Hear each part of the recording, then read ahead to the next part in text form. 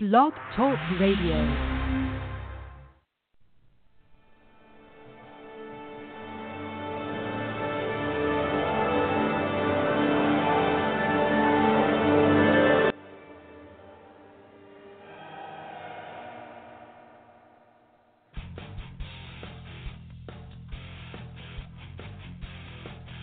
Whatever he hears,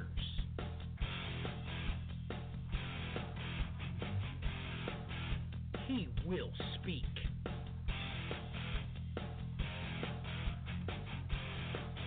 He will disclose.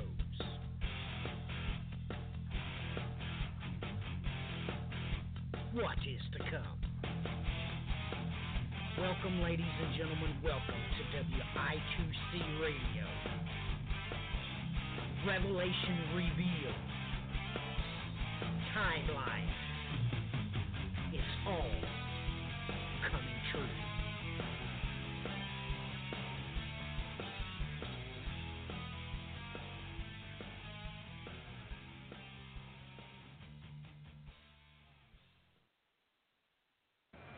Welcome, ladies and gentlemen. Welcome to this edition of WI2C Radio. We are finally going to breach into Revelation chapter 7. This is the question. Why the interlude? Why does Revelation stop breaking the seals and take pause? Why does it give us a Selah moment? Ladies and gentlemen, you might be surprised. I have had literally thousands of requests to do this show because they all had the same thing to say. This is where we get lost. Really? I replied, there's only one chapter you have to read in the Old Testament to really find your way. It's really easy to do. So, ladies and gentlemen, tonight we're going to cover that topic which, well, I couldn't find any resources on this at all. The entertainment industry provided massive distractions, but I couldn't find anybody that even had a hint. It precludes they had no clue what they were talking about. Well, ladies and gentlemen, let's play our intro song for ETT. Let it sink in what I've stated to you. What if you knew the entire time? Well, let's just state the obvious.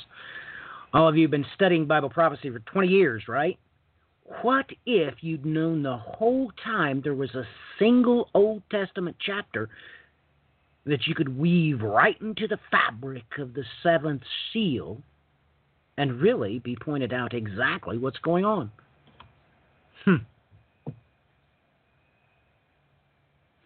Riddle me that. Welcome, ladies and gentlemen. Welcome to the End Time Tribune. Riddle me this. Will you need your hinds feet in heaven? And tell me if you can. Will you be given the wings of an eagle so you can fly to heaven? Let's get this started with a kick, shall we?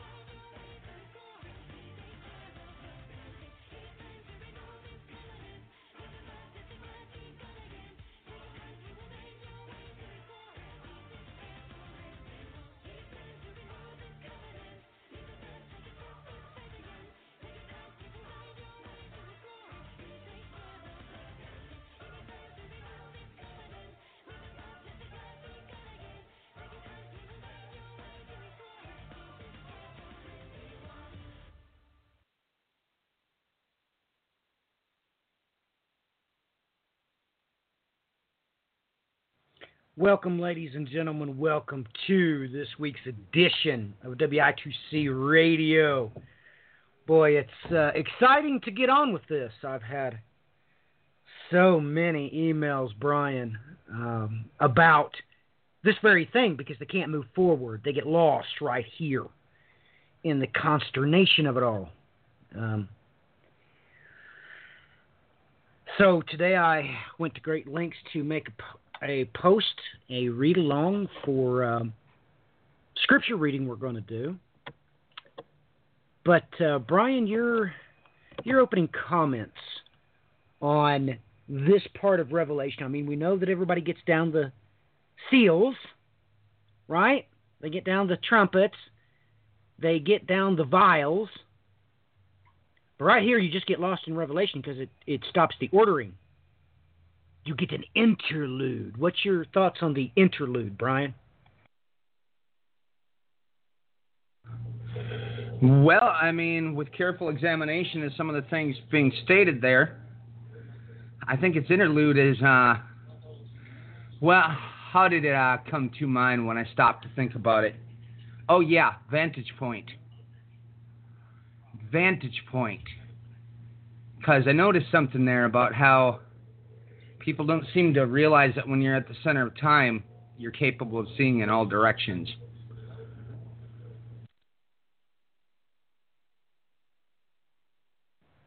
Brian, I got to say to that, exactamundo. Exactamundo. So, ladies and gentlemen, we have to cover things here that's just really off the charts. You might want to check your show notes because I have provided a read-along that is nothing more than 2 chapters interwoven together chronologically. Well, third time's a charm. It starts in the middle of one chapter. So, ladies and gentlemen, everything that Brian just said, once you read it, and I even color-coded it for those that can't see very well. I understand that the high contrast phones give some people problems because I've had plenty of correspondence about that, so I even color-coded it. So let's just take a listen to it. But ladies and gentlemen, right now, if you're listening to this broadcast, look down the show notes, and I have in there a post on the End Time Tribune entitled Read Along. Now, the top is the KJV, and the bottom is the NASB. So whichever you'd rather follow along on is quite appropriate. You're going to get the gist of it.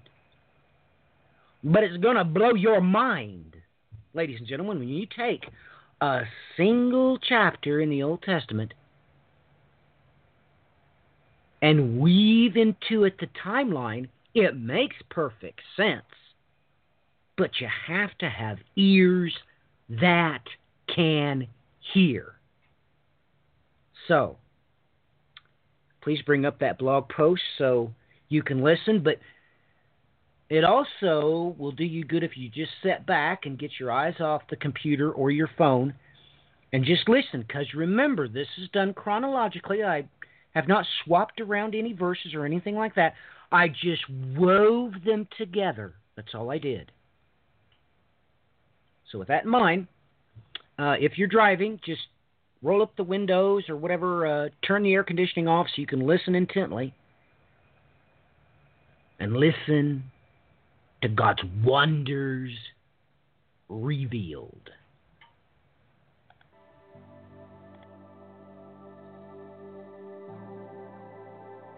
I saw under the altar the souls of them that were slain for the word of God, and for the testimony which they held.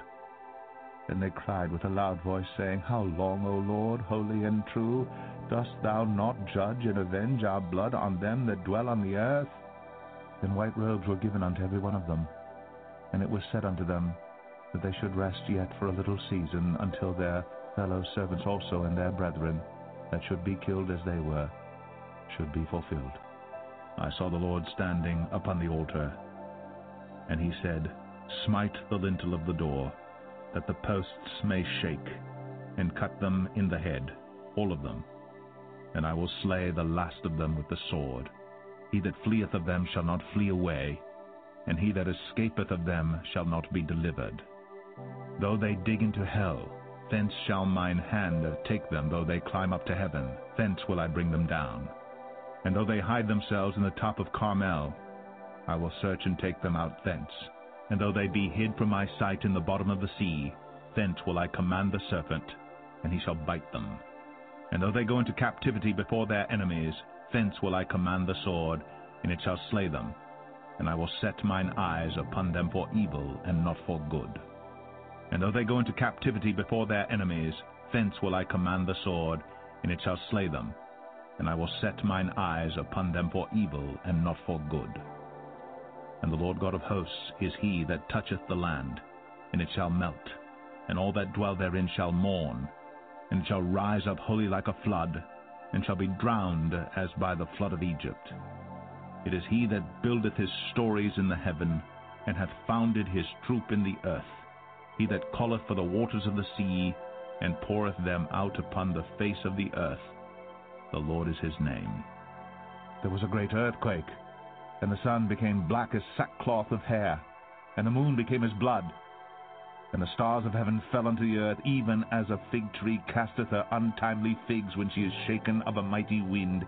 And the heaven departed as a scroll when it was rolled together, and every mountain and island were moved out of their places, and the kings of the earth, and the great men, and the rich men, and the chief captains, and the mighty men, and every bondman, and every freeman hid themselves in the dens and in the rocks of the mountains, and said to the mountains and rocks, Fall on us, and hide us from the face of him that sitteth on the throne, and from the wrath of the Lamb. For the great day of his wrath is come, and who shall be able to stand? Are ye not as children of the Ethiopians unto me, O children of Israel, saith the Lord? Have not I brought up Israel out of the land of Egypt, and the Philistines from Caphtor, and the Syrians from Kir? Behold, the eyes of the Lord God are upon the sinful kingdom, and I will destroy it from off the face of the earth, saving that I will not utterly destroy the house of Jacob, saith the Lord. For lo, I will command, and I will sift the house of Israel among all nations, like as corn is sifted in a sieve, yet shall not the least grain fall upon the earth. All the sinners of my people shall die by the sword, which say, The evil shall not overtake nor prevent us. And after these things I saw 4 angels standing on the 4 corners of the earth, holding the 4 winds of the earth, that the wind should not blow on the earth, nor on the sea, nor on any tree.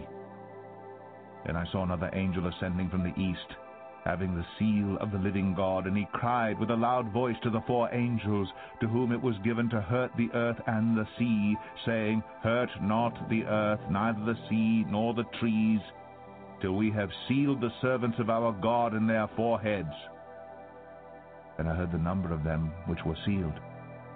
And they were sealed, 144,000 of all the tribes of the children of Israel. Of the tribe of Judah were sealed 12,000. Of the tribe of Reuben were sealed 12,000. Of the tribe of Gad were sealed 12,000. Of the tribe of Asher were sealed 12,000. Of the tribe of Nephthalim were sealed 12,000. Of the tribe of Manasseh were sealed 12,000. Of the tribe of Simeon were sealed 12,000. Of the tribe of Levi were sealed 12,000. Of the tribe of Issachar were sealed 12,000. Of the tribe of Zabulon were sealed 12,000. Of the tribe of Joseph were sealed 12,000. Of the tribe of Benjamin were sealed 12,000. In that day will I raise up the tabernacle of David that is fallen, and close up the breaches thereof. And I will raise up his ruins, and I will build it as in the days of old, that they may possess the remnant of Edom, and of all the heathen which are called by my name, saith the Lord that doeth this. After this I beheld, and lo, a great multitude, which no man could number, of all nations, and kindreds, and people and tongues, stood before the throne and before the Lamb, clothed with white robes and palms in their hands, and cried with a loud voice, saying, Salvation to our God, which sitteth upon the throne, and unto the Lamb. And all the angels stood round about the throne and about the elders and the four beasts, and fell before the throne on their faces and worshipped God, saying, Amen. Blessing and glory and wisdom and thanksgiving and honor and power and might be unto our God forever and ever. Amen. And one of the elders answered, saying unto me, What are these which are arrayed in white robes, and whence came they? And I said unto him, Sir, thou knowest. And he said to me, These are they which came out of great tribulation, and have washed their robes, and made them white in the blood of the Lamb. Therefore are they before the throne of God, and serve him day and night in his temple. And he that sitteth on the throne shall dwell among them. They shall hunger no more, neither thirst any more, neither shall the sun light on them, nor any heat. For the Lamb which is in the midst of the throne shall feed them, and shall lead them unto living fountains of waters, and God shall wipe away all tears from their eyes. Behold, the days come, saith the Lord, that the plowman shall overtake the reaper, and the treader of grapes him that soweth seed, and the mountain shall drop sweet wine, and all the hills shall melt. And I will bring again the captivity of my people of Israel, and they shall build the waste cities, and inhabit them, and they shall plant vineyards, and drink the wine thereof. They shall also make gardens, and eat the fruit of them. And I will plant them upon their land, and they shall no more be pulled up out of their land which I have given them, saith the Lord thy God.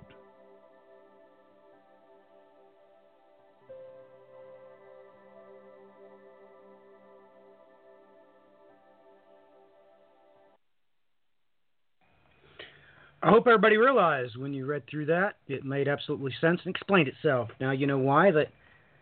Well, now you know how the plowman is going to be overtaken by the reaper. Well, he actually already told you in Amos 6 how that was going to work out. Ladies and gentlemen, if you are expecting a rapturous ascension to heaven, you're wrong, and you were always wrong. God never said that, and he always puts that in a bad connotation. Here, you gain understanding. Just like Revelation explains, he really is going to set up his kingdom here. He's coming here. And when Christ rules within his millennial kingdom, that's how you're going to be able to do all those fancy things, because you're not going to get hot. You're not going to become exhausted. So, when you realize that the tabernacle of David, mentioned in Amos chapter 9, is directly tied to when God tabernacles with you in Revelation chapter 7, it all makes sense. Now, you'll take note that switching back and forth to the translations in my read-along, I had to correct the translation because in the New American Standard Bible, it only used tabernacles in one of the instances. And then the KJV reverses it and uses it in the first instance, making sure you remain confused about what's going on. So, with that in mind, now that all of you have a basis, you can sit there and check those notes and go back and through, and they're nice and color-coded for you. It probably actually makes everything make sense as of right now. But, ladies and gentlemen, we're of course going to go through the text itself. So if you want to go over to Revelation chapter 7, we're going to start from the top. Brian and I will be switching back from Hebrew to Greek. We'll be talking about using the New American Standard Bible, probably the Thompson. Brian will probably use, and the KJV. So it doesn't matter. Just try to remember this is fluid. Okay, you need to learn how to jump back and forth between American translations because they are not the Word of God. The Word of God is the original language it was delivered in. So, with that in mind, Brian and I will try to use some KJV because I know many of you that are crowned with silver have completely rejected all forms of the new translations, and I understand that you can't understand when you're reading and you're trying to read along with Brian and I, and we're reading out of the English Standard Version or something. It's kind of confusing to you because you have poor eyesight. You can't follow along, but if you just relax your mind, make no mistakes about it, you will understand what's going on here. There's no longer for you to worry about this anymore. I've just received just too many emails from those that are crowned with silver asking me to call them because they try to follow along and they don't understand where I'm reading from, or they try to follow in the KJV and that they get lost. So, if you are crowned with silver and you need my personal help, just get me your phone number, and when I'm free, I will walk you through everything in the KJV so that you can read along with your large print Bible. Okay, no problem whatsoever. Brian and I have no problem with any type of translation. Just remember that there are paraphrases we outright reject. Those are only good for children by way of learning the stories. So the translations are the English Standard Version, New American Standard Bible, King James Version, what's some other ones? The New Revised Standard Version. Those are actually translations, but things like the NIV, ladies and gentlemen, that's not a translation. That's a paraphrase. It is only suitable for children learning the stories. That's all. So let me say that one more time. If you are crowned with silver, by that way I mean you are a senior and you have trouble following along, I will certainly take a great swath of my personal time and direct it towards you to make sure that you understand, because, well, you're all more important than Brian and I. The ecclesia absolutely depends upon your prayers. And I got several emails stating that you all literally pray for hours on end. So what you're doing is more important than what Brian and I is doing. So we can stop what we're doing and no problem whatsoever. Brian, do we have you back in the saddle, bud? And just on a curious public note, what was you looking for? Or can that be shared? Well, to a degree, let's see. First, I was looking for getting new coffee. Then I found out I had to put a trash bag in the trash can. And then I had to sit down and continue to listen and read what you were doing. And now I'm looking at wind. Was I clear enough there? That was pretty crystal clear. Brian, your opening comments were absolutely right on time, prophetically speaking, and target. The whole purpose, ladies and gentlemen, the reason why there is an interlude of Revelation chapter 7 is because time has gone topsy-turvy. Please try to understand this.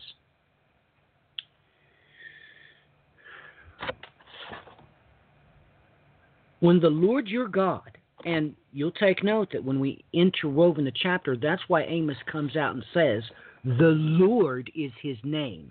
He is not talking about Jesus. This is the great day of he who sitteth upon the throne. When he impacts planet Earth, the reason why we have seasons is because we're tilted a little bit on our axis.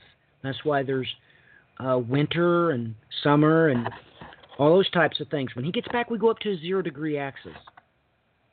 Now, on top of this, the Bible also states that it comes right out and says in the book of Revelation that 1/3 of time is struck. So literally right now you have 24 hours in the day. After the great day of he who sitteth upon the throne, once the tidal gravitational pulls within the planets locks back into place, we're only going to have 16-hour days, ladies and gentlemen. Just take 24 and divide it by 3 and subtract that integer. We're going to 16-hour days. We're also going to 360-day years. That means not only does our rotation or our spin change, ladies and gentlemen, that means our year. A year is comprised of the planet Earth going around the sun one time. That's going to be done in 360 days. And that's not what I'm saying. That's what he said. And that's what he's going to do. So you have to understand that that takes time. If he was to do this all at once, the planet Earth would fly apart. We would explode.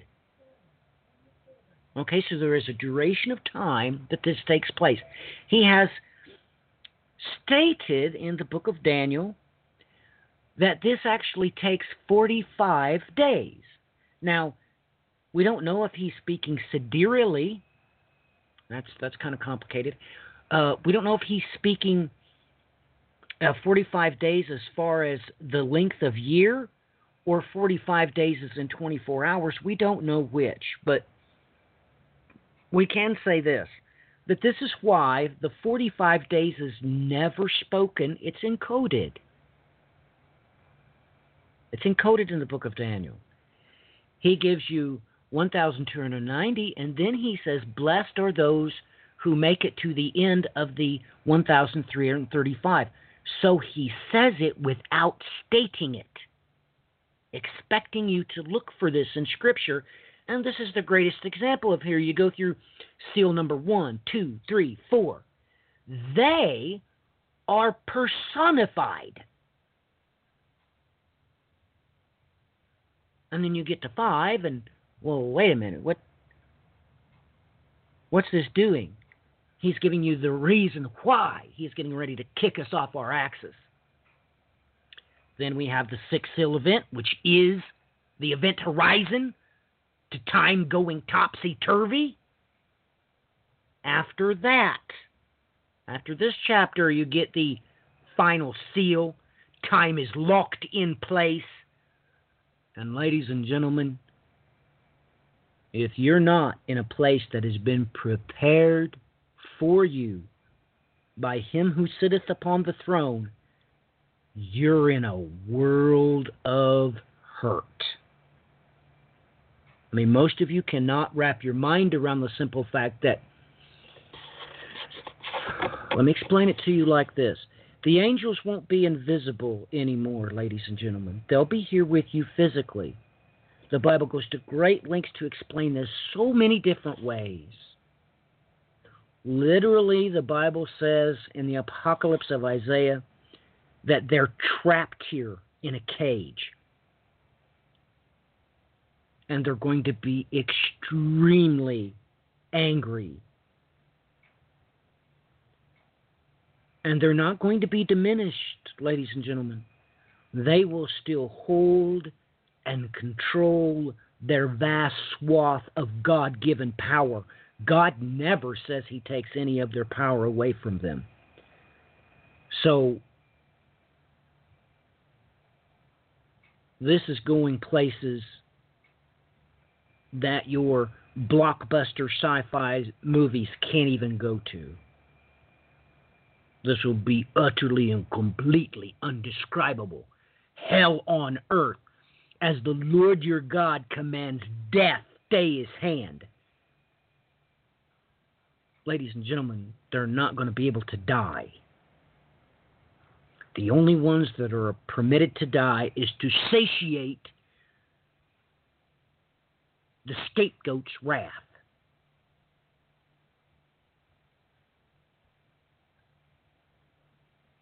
The rest of those in the outer darkness, they can't die. And they gnaw their tongues, literally, because you can talk to a nurse about this or a doctor. What happens to you when shock cannot set in and save you? You need to understand that usually during massive trauma, shock will set in and that will actually save you. Slows the heart rate down, you pass out, yada, yada, yada, yada, yada, but you won't be able to go into shock. Now, unfortunately, we have some doctors that, of course, chronicled these things, done tests and scientific studies, proven beyond any shadow of a doubt why a person would gnaw their tongue. They are trying to redirect the pain.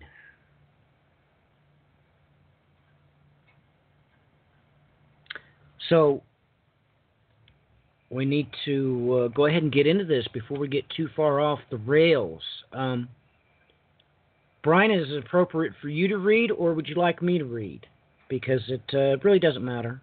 But I know sometimes you have trouble seeing the screen or your Bible, so I can read if you would like. But I've been going on here for a while, but why don't you give your comments on what I just stated, and then please read, the first stanza or whatever of Revelation chapter 7, in whatever translation you deem best.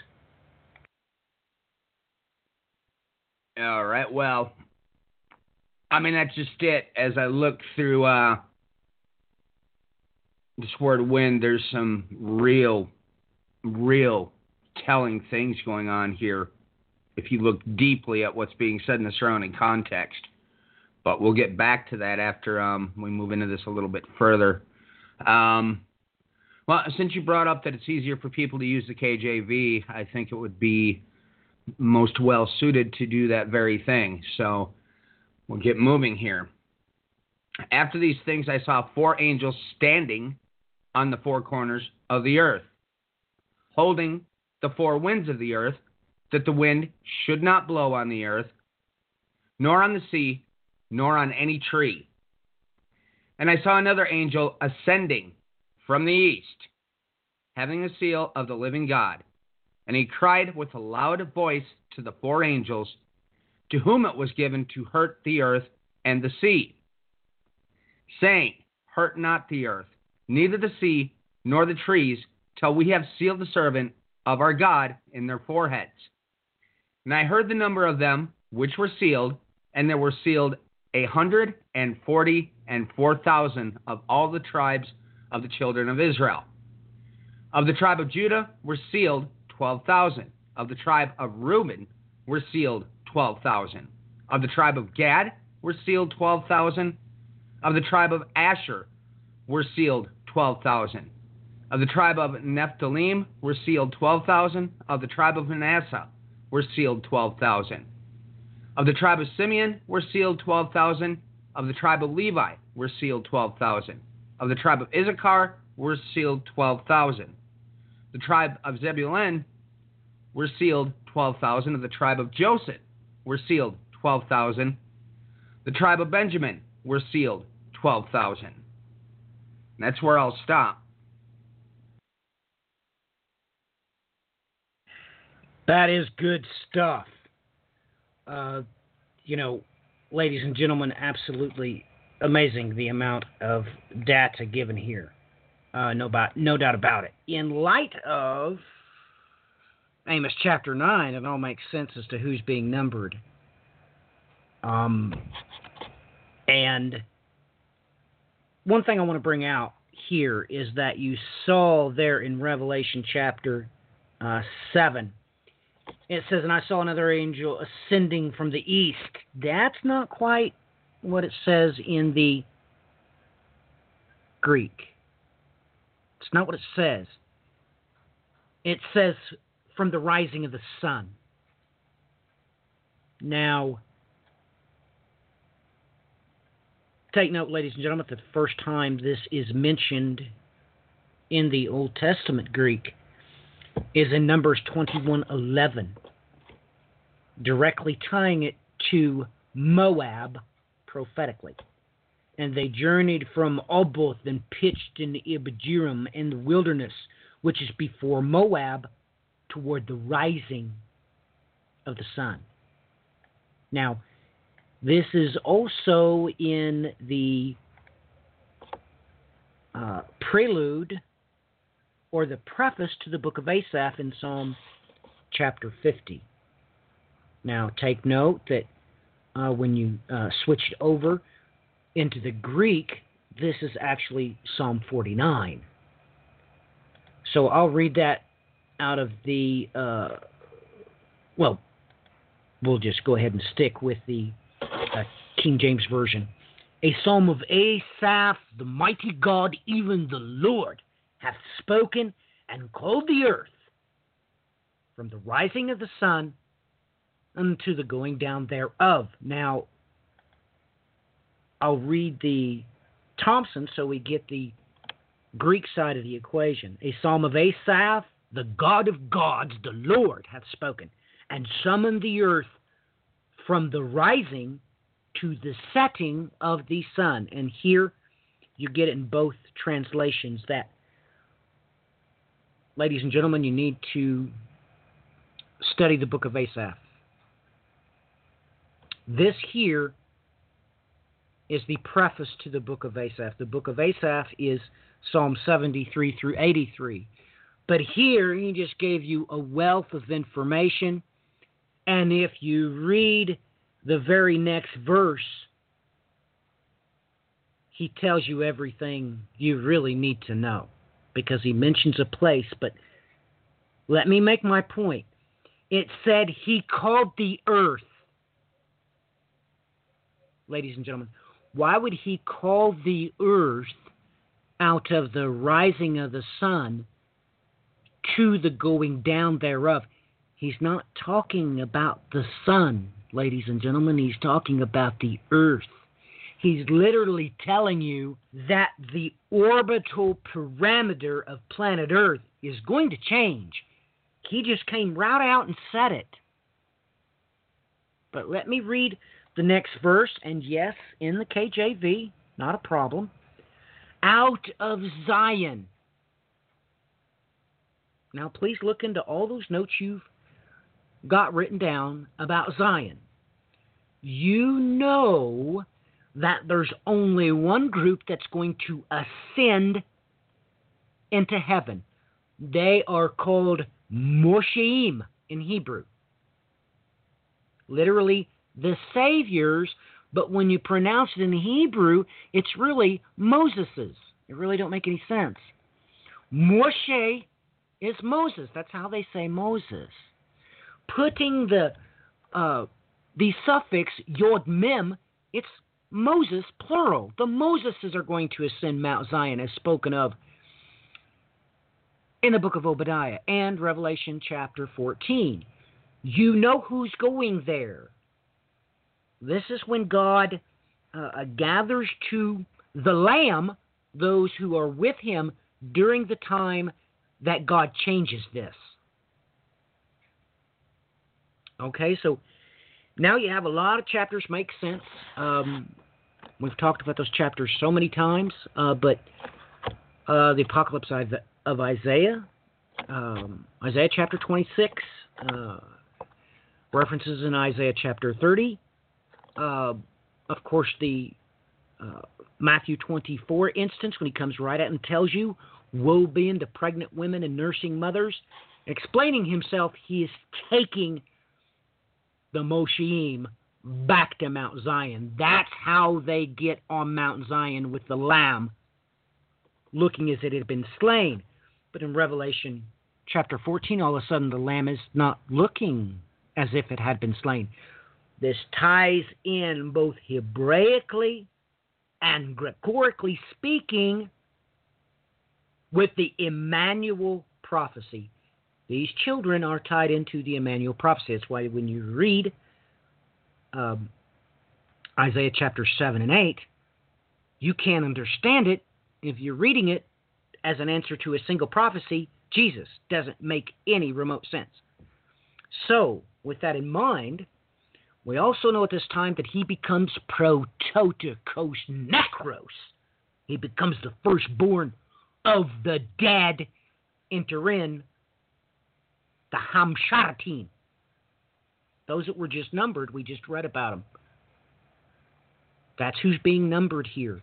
And you find out in the book of Amos, the points as to why God is angry with these, and they do not become the bride. They do not get taken to a place that's been prepared for them by God. He comes right out and tells you.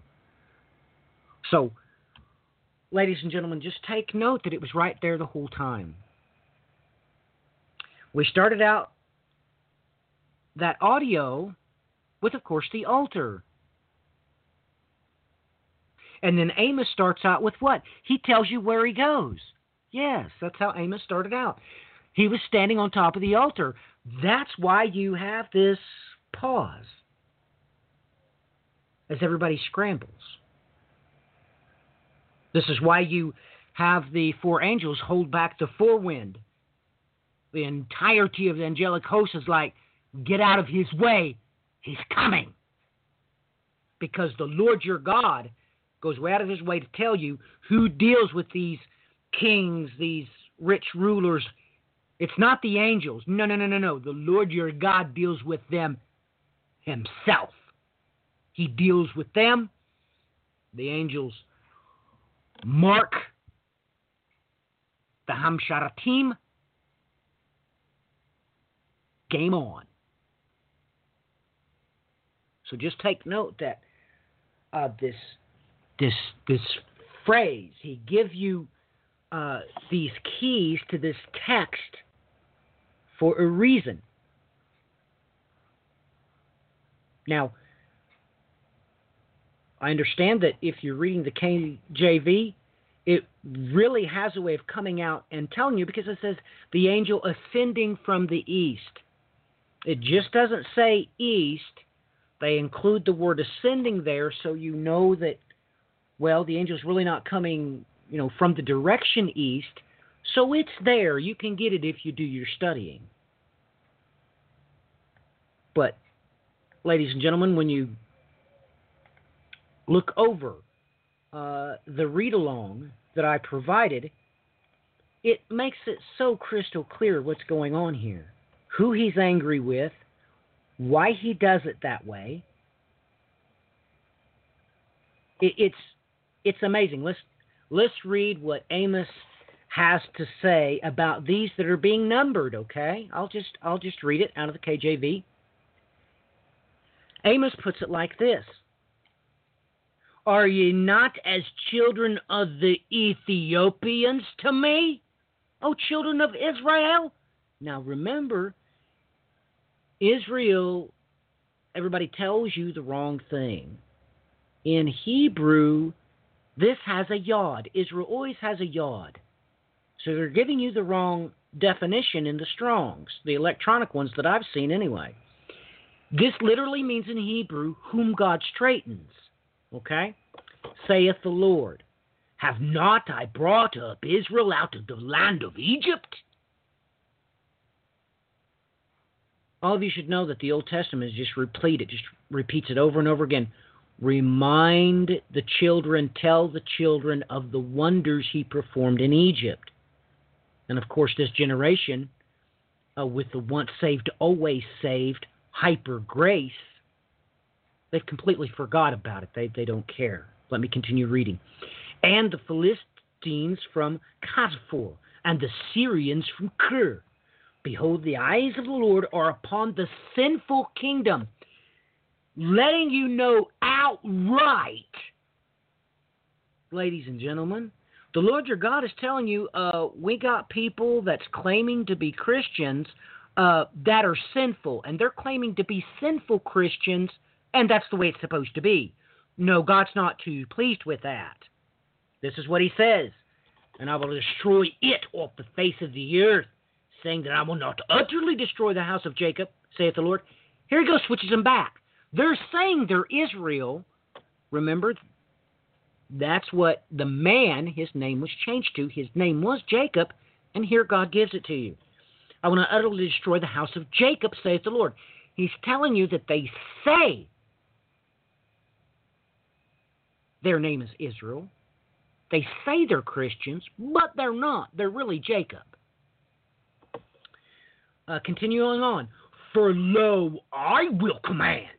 I will sift the house of Israel among all the nations, as corn is sifted in a sieve, yet shall not the least grain fall upon the earth. This leaves you scratching your head. He just come right out and told you that even though those that whom he has straightened, that call themselves Christians, that really are Christians, even though they're going to be scattered, he's going to what? Relocate them, not take them to heaven. That's not what he says. He says he's going to gather them together. All the sinners of my people shall die by the sword, which say, the evil shall not overtake or prevent us.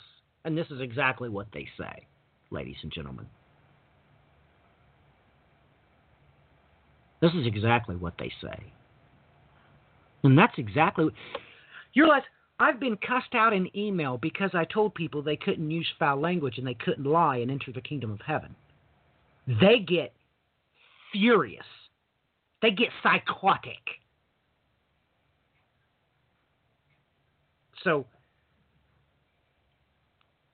ladies and gentlemen, if you put this in the proper place and have ears that can hear, whenever I read Revelation chapter 7, I'm not doing anything special. I'm just remembering Amos chapter 9, and that's what I did in this post for everybody, this blog post. That's why I put it in 2 different versions and color-coded it. I'm just showing you what I remember, that's all. And what I'm thinking about as I'm reading through it, I know what it means because I know what he said. I know what he did say. So when you put this in their proper context as to what's really going on, all of a sudden everything makes sense. But,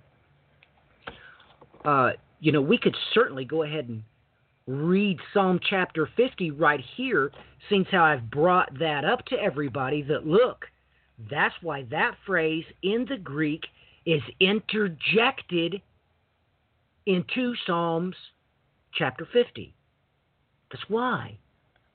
I mean, it's a very medium-sized chapter. It's 23 verses, which means other things too, but it's important that you're able to remember and write down your cross-references. The cross-references are so important because that's how God reminds you of your vantage point. Ladies and gentlemen, this chapter only makes sense to me, and I'm able to put it on a timeline for one reason. I have the vantage point not of the book of Revelation, but of the law and the prophets. So my vantage point is Psalm 73. My vantage point is Amos chapter 5. We just talked about that a little bit lightly on Brian's program last night. That's my vantage point. The law and the prophets. That's my baseline. That's my foundation. So, when you realize that, you realize why, Psalms chapter 50, verse 5, I think, he comes right out and tells you that he's going to gather you together. You're not going to partake in a rapturous ascension above the stars of God. That's not going to happen, and that's bad. That's completely negative. You don't want to do that. It's not. Of course, this is why the phrase, the rising of the east, that's why those 2 words are inverted. They're switched around in Isaiah chapter 11 twice. Because God's trying to show you something. He's trying to let you know all about what's going to happen during the sucking child that shall play with the asp. And I don't want to... That's the problem, ladies and gentlemen. I can just quote from the law and the prophets all day long, but that reference there is to Isaiah chapter 11, so I can't just keep bringing up chapters and keep bringing up chapters and keep bringing up chapters because I can. I can literally talk all day about this one verse because I remember what's at play here. I know what's going on. I know what's going to happen. I know because he said it so many times over and over and over. So maybe we should take a break from my commentary. Brian, please step in, offer your commentary on what you read. Or you can talk about Isaiah chapter 11 or Psalm chapter 50 or whatever. It doesn't matter. You take the reins for a second. I think maybe I'm, going over people's head or overwhelming them, and I don't mean to do that.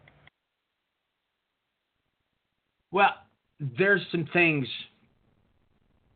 that sort of re-amplify some things that Matthew brought up here.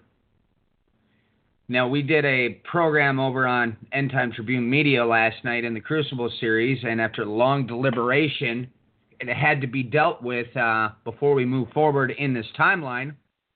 The bad shepherds and, unfortunately, at least a numbering of their followers and the role they play in all this.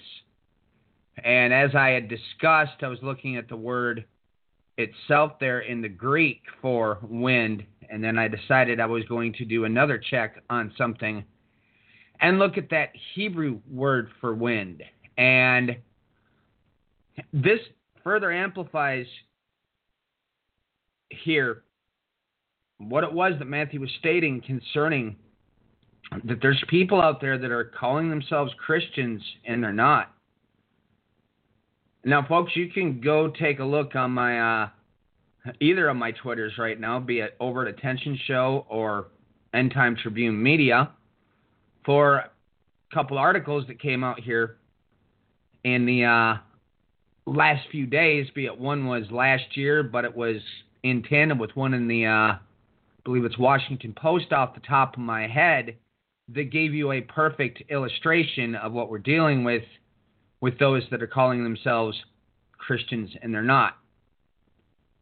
And this generally, literally, breaks down to the simplicity of the matter of they say they're God's people and they're not. Because when we break it down to that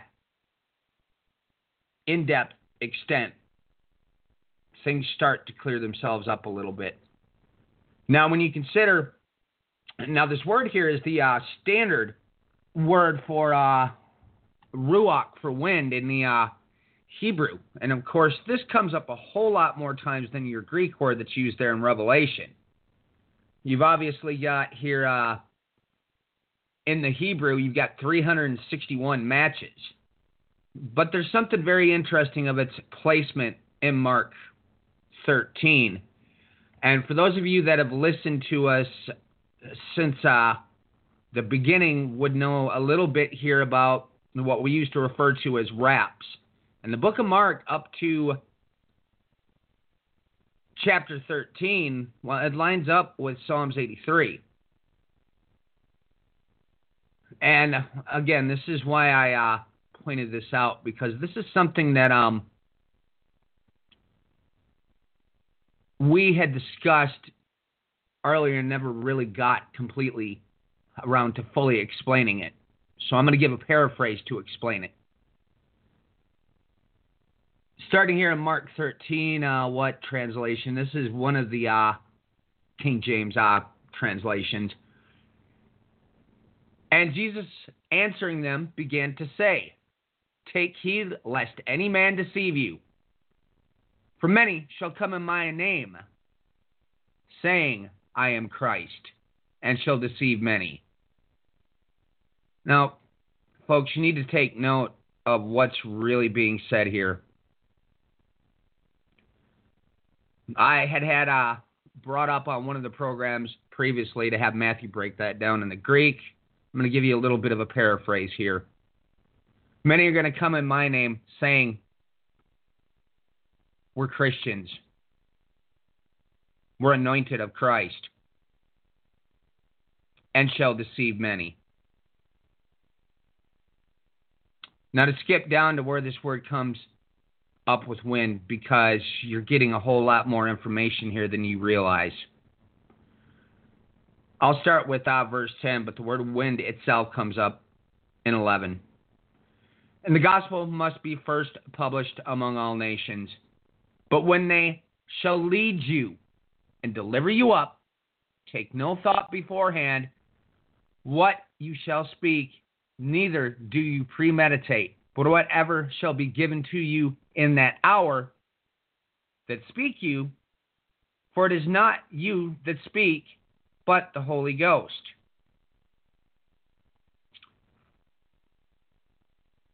So this is kind of where you go back up to verse 6. Who is it that's going to deliver you up? Well, you're told previously, and if you even continue forward from where I stop with verse 11, now the brother shall betray the brother to death, and the father the son, and children shall raise up against their parents, and shall cause them to be put to death. And you shall be hated of all men for my name's sake. But he that shall endure to the end, the same shall be saved. Okay, again, we're getting, right here, we're still getting these same parallels that we're discussing in Revelation chapter 7. And when you take this around to just the Greek, with the word for wind there, you're getting a whole lot more really interesting points within this. Where in the world was I that I saw that right away?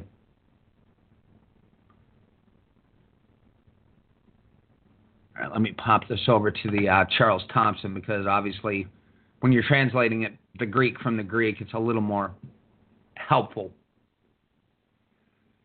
This is in Psalms 135, verse 7. There's something real interesting about these four winds and the four angels. Because there's something here I was thinking over earlier.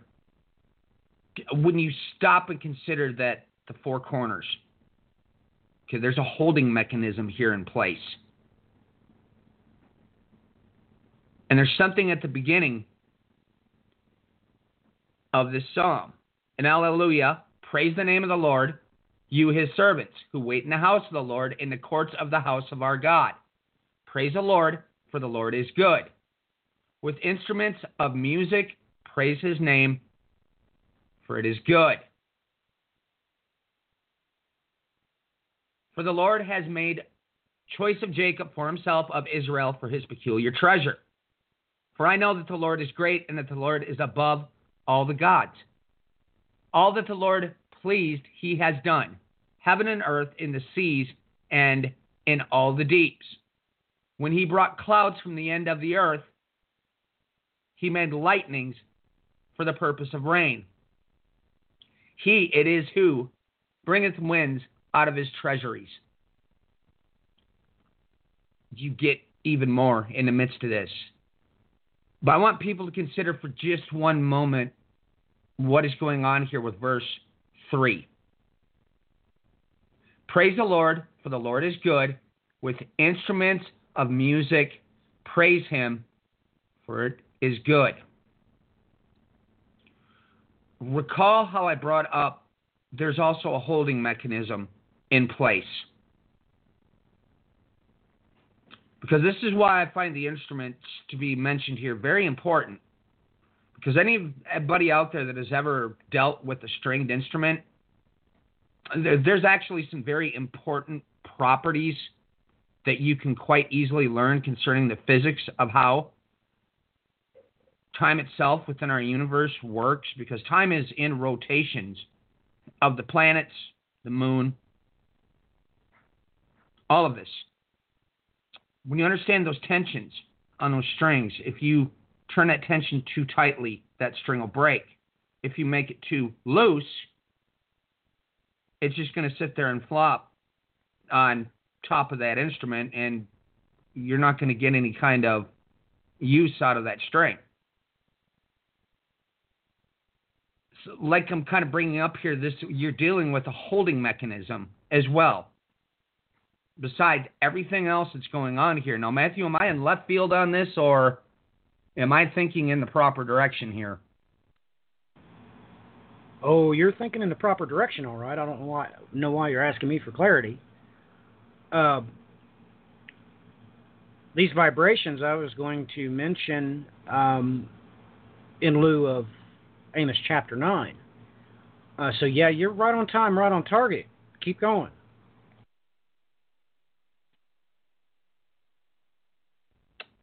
Well, to even go forward here in just Psalms 135, because you're still getting this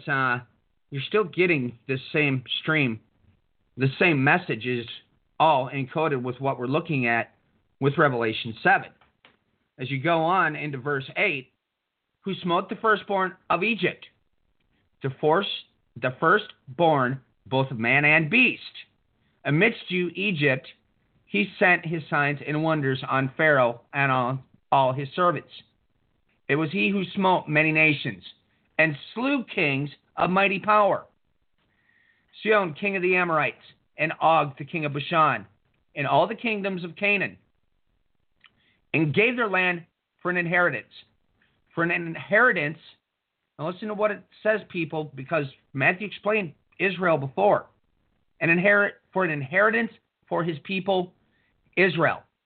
Lord, your name is forever, and the memorial of you to all generations. For the Lord will judge his people and take comfort in his servants. The vanity of idols is the subtopic as I move this down. The idols of the nation are gold and silver, the workmanship of men's hands. They have a mouth but cannot speak. Eyes they have, but they cannot see. They have ears, but they cannot hear. Nor is there any breath in their mouth. May they who make them be like them, and all they have who trusted in them.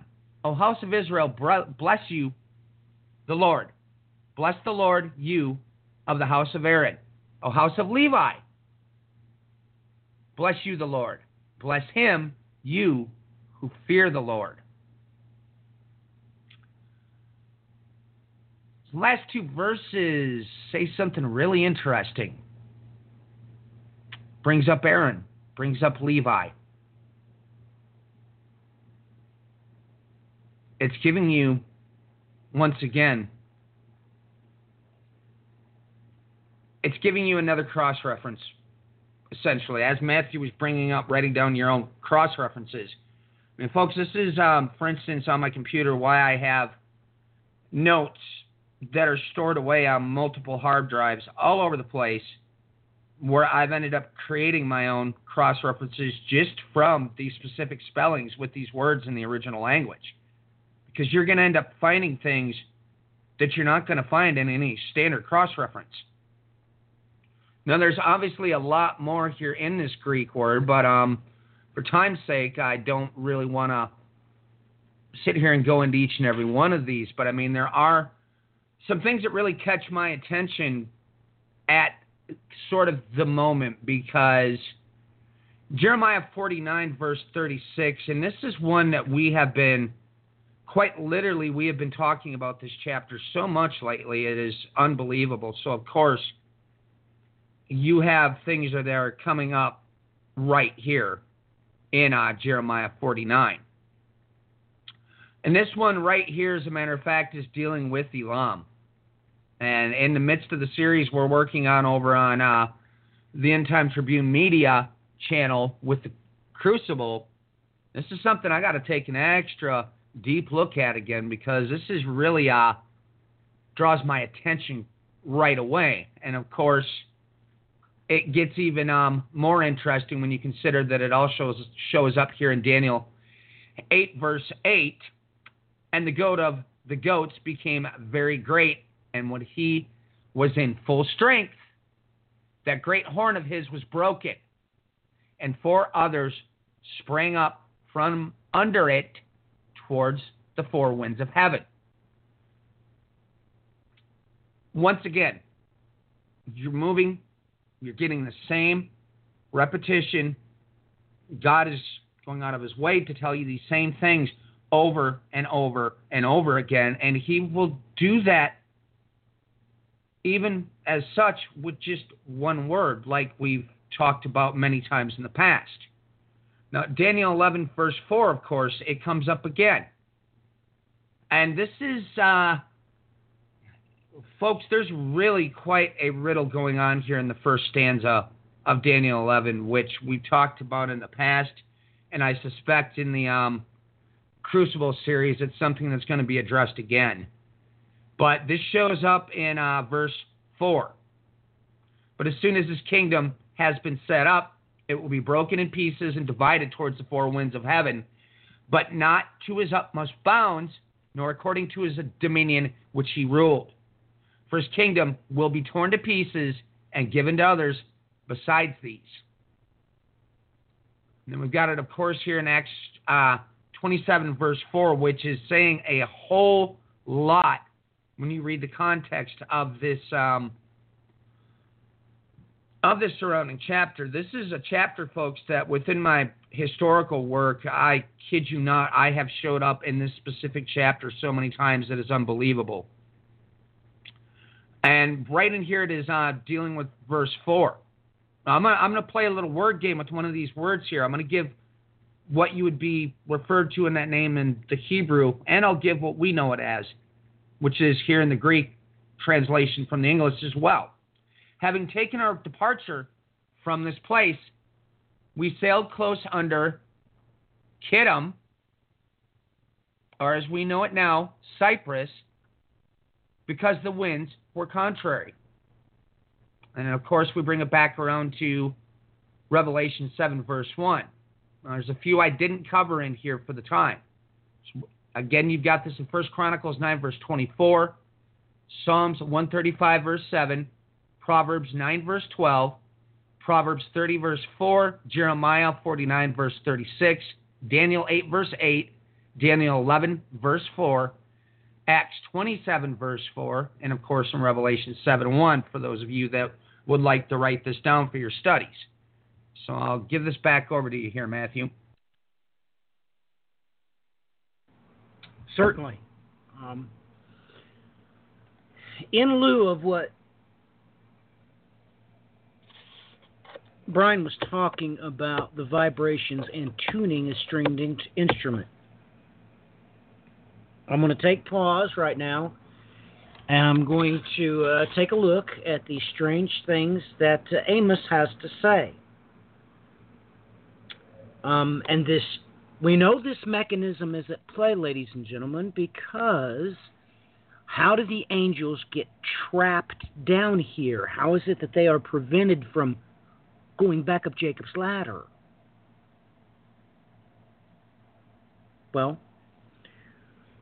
ladies and gentlemen, let's take a look at what the Lord our God says. He says about these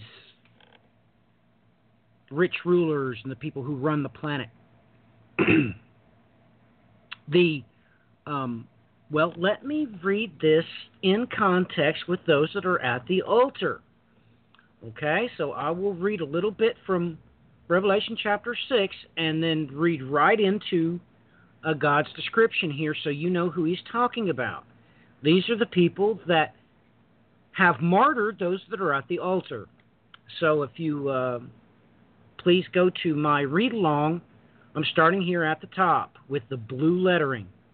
I saw under the altar the souls of them that had been slain for the word of God and for the testimony which they held. And they cried out with a loud voice, saying, How long, holy, Lord, holy and true, dost thou not judge and avenge our blood on them that dwell on the earth? And white robes were given to them, and it was said unto them that they should rest ye for a little season until their fellow servants also and their brethren that should be killed as they were should be fulfilled. And here you see the Lord God of heaven answer their cry. Now you see him standing on top of that altar. I saw the Lord standing upon the altar, and he said, smite the lintel of the door, that the post may shake, and cut them in the head. This is a direct reference, and here in a minute, he says that he will use his hand to take their hand. This is an overt reference to them being, of course, the mark of the beast. But I saw the Lord standing upon the altar, and he said, smite the lintel of the door, that the post may shake, and cut them in the head, all of them. And I will slay the last of them with the sword. He that fleeth of them shall not flee away, and he that escapeth of them shall not be delivered. You'll take note, he just said that there's going to be a mechanism by which they can escape. Next verse. Though they dig into hell, thence shall my hand take them. Though they climb up to heaven, thence I will bring them down. Just pause for a minute, ladies and gentlemen. How can those things be at play? Let me read to you this article. Scientists teleport a particle hundreds of miles. This is an accompanying headline. This was released, of course, April 27th, 2018, this year. Quantum physics takes major step with Einstein's spooky action demonstrated. I'm going to read from two articles here and listen very carefully and remember what Brian just said. The new experiment used a pair of 15 micrometer wide vibrating drum heads. Researchers say that the next test will be to see if those vibrations are being teleported between two objects. The researchers have stated that the work has implications for quantum information processing, precision measurements, and is testing the limits of quantum physics. The vibrating drum heads are about the width of a human hair, and while that certainly isn't massive, it is gigantic compared to the atoms previous experiments worked with. The team had to cool a superconducting electrical circuit to just above absolute zero for the experiment, and the microwaves were used to control and measure the experiment. Both drumheads on the surface were able to vibrate at high ultrasound frequency. The next step is an attempt to prove teleportation of mechanical vibrations. Ladies and gentlemen, I'm sorry to use the entertainment industry, but I'm going to have to. The reason why they're doing this experiment is because they think they can escape the great day of He who sitteth upon the throne if they're in the midst of a teleportation. Imagine you're watching Star Trek, and you know when they beam people up, they think they can stay in what they call the phased stage. You know how they have that funny little special effect where they're light before they materialize. The Lord your God just encoded to you by using those particular words in the Hebrew and the Greek to point you to something that was going to be able to be done. And ladies and gentlemen, I'm not lying about the headline that I read to you. They have already teleported a particle hundreds of miles. It's already been done. It's called quantum teleportation. Now, look, this article here came out July 11th, 2017. Okay, they've been doing this, ladies and gentlemen. So,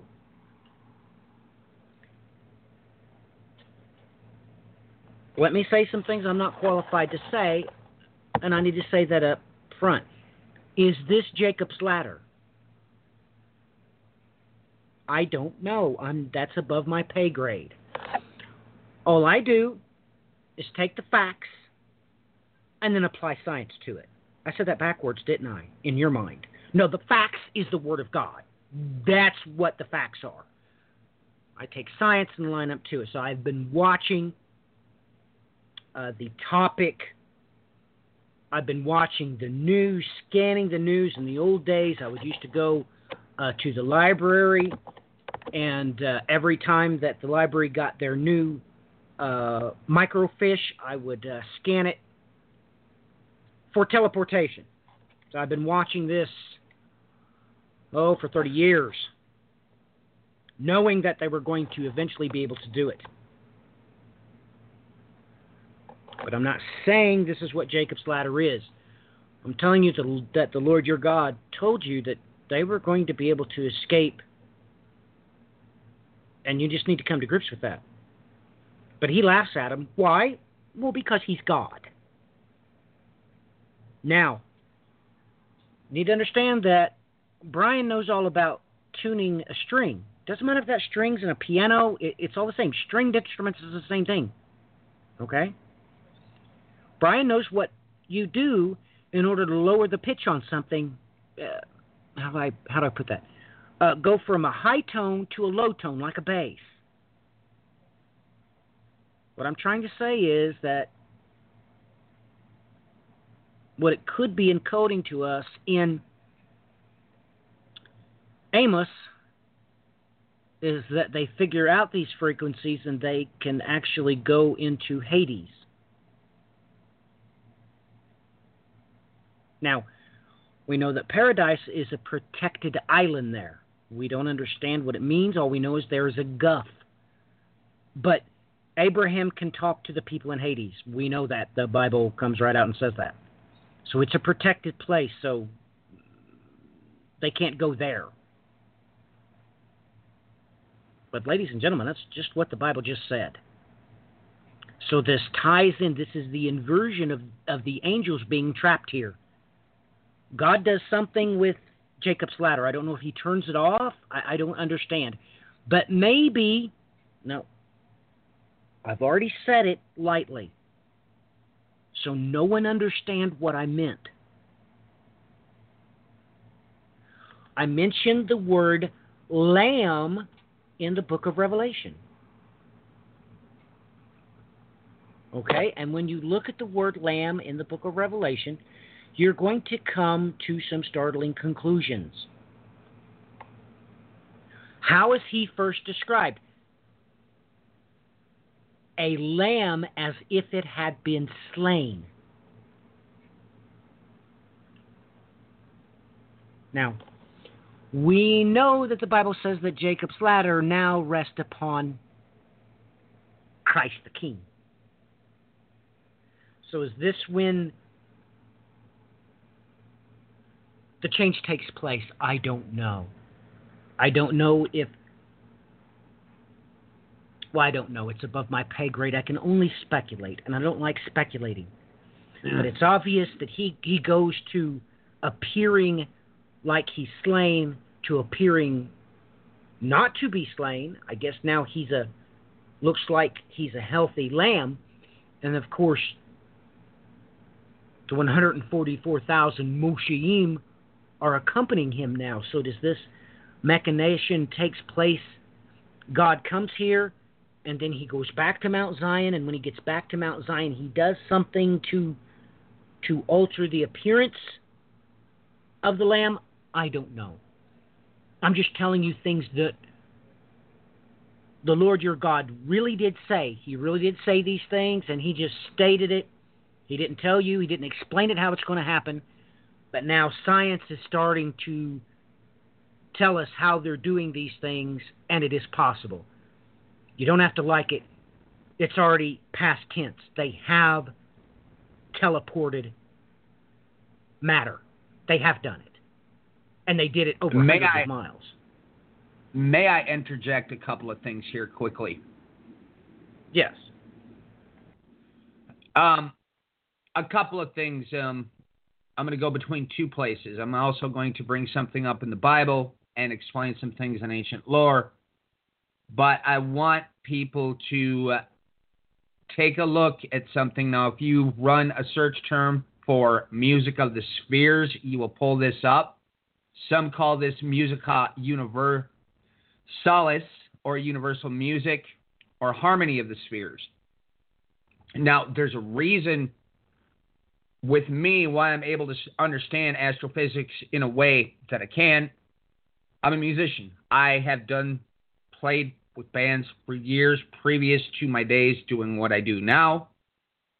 And many of us heavy thinkers that I used to spend a lot of time with, we began to get in discussions about the fact that we all realize that our tuning that we use in this day and age is a tad off.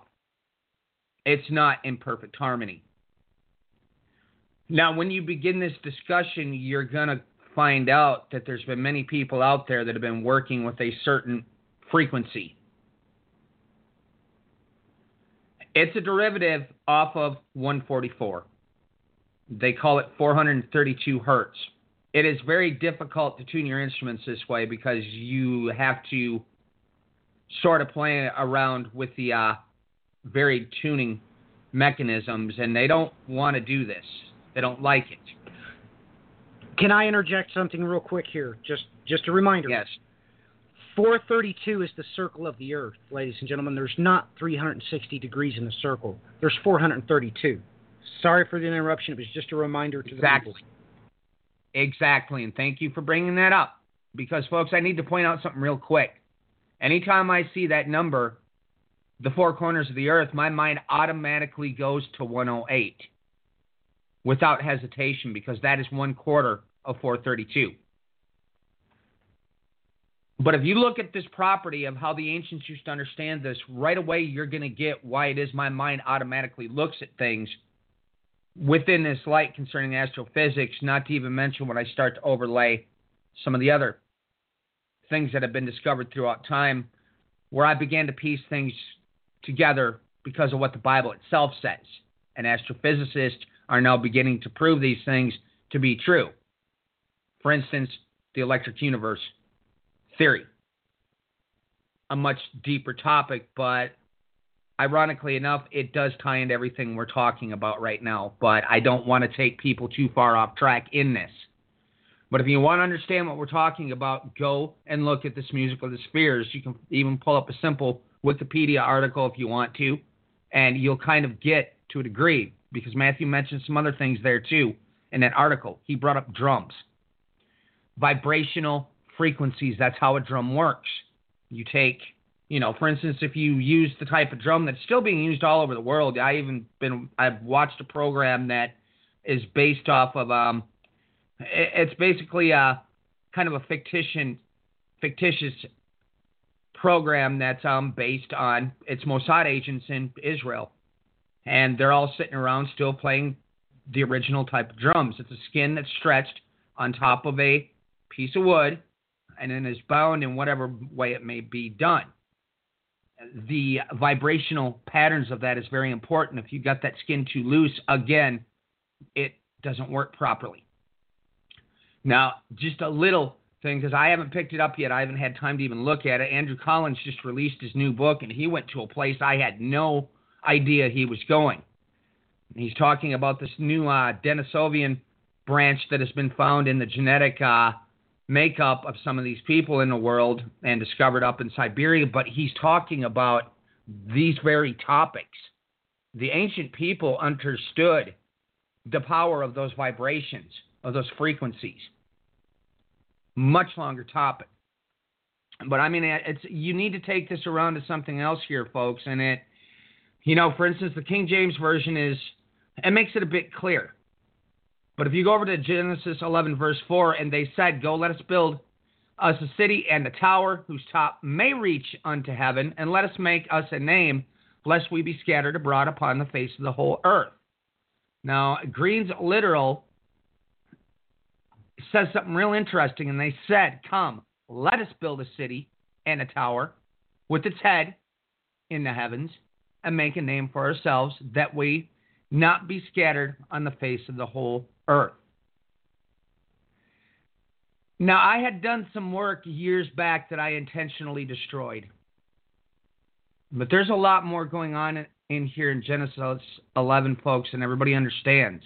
And when you consider at the point in history where we're at, the internet has unscrambled the tongue. In 2 seconds, you can just go get Google Chrome browser, and it'll automatically translate everything. You can push closed captions on video people speaking other languages, and suddenly they speak your language. We should almost expect what Matthew brought up they're doing now to be coming to pass. Now, if you stop for a moment and consider some of the ancient lore, especially if you get into some of the really way out there to a degree Egyptian texts that are talking about them traveling amongst the stars. Now, there's people that have looked at this from a shamanic aspect and consider this to be a shamanic form of travel, and I think they're hitting on something with their ideas, but if you look at these Egyptian texts, you're going to see some real strange things going on where they're talking about doing what Matthew's talking about. And he said not to bring up science and entertainment, etc. Any of you folks out there that have seen the Thor series of movies and you look at what they're showing there, when they're going up and down through those varied streams in the universe, you get a real good idea of what it was that Matthew, to a degree, was talking about. The whole problem is kind of as he brought up, with the whole concept of this teleportation, well, if you break yourself apart, how do you put yourself back together again? I don't have answers to that. Some of that stuff, that's above my pay grade.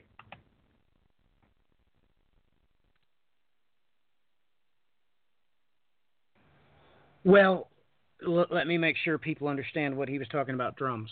A skin is literally a skin, and it's organic. These fancy drums that you see in, music videos and stuff, those are synthetic. Okay, so I don't want to talk too much about that. I just want to explain that one is organic and one is not. One works and one does not. I read the article, but I didn't shed light on it. There's a reason why the article came out and said that they wanted to use drum skins that was the width of a human hair. Ladies and gentlemen,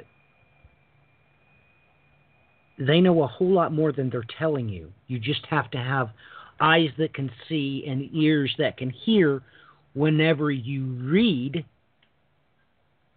the technical data, the technical journals.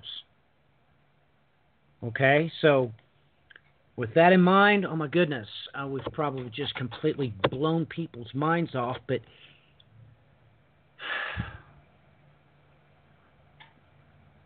we have to talk about these things. They're real. God literally come out and said in Amos that he was really ticked off at these people that had martyred his children, and that they were even going to try to escape into heaven and to Hades. Brian and I have just shared with you the scientific data about what's been found, and it's already past tense. They're already teleporting matter. Okay? This isn't fiction. Amos told you this thousands of years before it was going to happen. But when you read Isaiah chapter 24, and the Lord your God comes right out and says, well, I'm going to trap the angels on the earth. They're going to be with all the people that I'm ticked off with. Well, he's expecting you to have the wherewithal to understand that, well, he doesn't say he's going to take any of their power. It's not what he said. He's just going to trap them here. Well, ladies and gentlemen, look, I've stated this many different ways, but you don't have to breathe to live. You don't. The sun don't have to come up. Water don't have to be wet. The only thing that has to be is what God says. He's going to give us hints and clues, and like I said, this is probably of reference to the visibility of why Christ, at the beginning of Revelation, looks as if he'd been slain. So he's obviously looked like a sacrifice. He's bloody. He's got blood all over him. And he looks as if he was the sacrificial lamb, but yet he's standing around. He's still walking around. And then all of a sudden, it does not describe him that way. You know that the Bible says and states about the ladder and Christ. I mean, it's not trying to confuse you.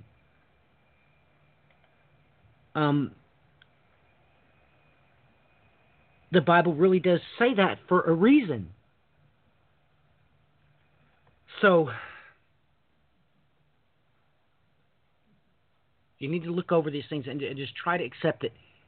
Ladies and gentlemen, thousands of years, God was giving you information that was just, there was no way you could scientifically explain it. But if you believed it, if you just believed it, He would explain it to you later. And that's just the way it is. That's the way it was. That's the way it's going to be. It isn't any other way except the way God said it, whether you can understand it or not. But literally, the New Testament tells you that Jacob's ladder is set up on the Son of Man. He's not joking. He's not joking. And you know this is tied up with sound. He mentions a trumpet during the great gathering. That sound, that's a vibration. It's organic because, ladies and gentlemen, you can't work a trumpet with an air hose. Because a trumpet, how do I explain that? It's your lungs vibrating the trumpet, so the trumpet makes the correct pitch. So it's a whole lot more complicated than you think. But I think we'll take a break, and we're going to listen to the read-along again. So let me reiterate that. In the show notes, it's marked read-along. Click on that. You're going to be able to follow along. On the top part is the KJV. The bottom part is the New American Standard Bible. You can read along as Amos is interwoven into the Revelation timeline. And it makes everything make sense. He tells you who he's mad at. He tells you why those that get numbered get numbered. The purpose for... I mean, he explains everything to you. So, let me check time. Oh, my goodness. We've got 35 minutes left in the show. So, Brian and I are going to take a break, and we're going to listen to the read-along again. So, please follow along and know and understand this is what is to come. Not cunningly devised fables. This is what's really going to happen. We'll be right back in 7 minutes, 45 seconds.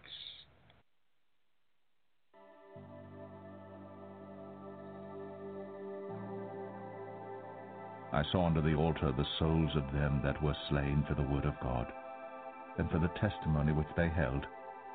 And they cried with a loud voice, saying, How long, O Lord, holy and true, dost thou not judge and avenge our blood on them that dwell on the earth?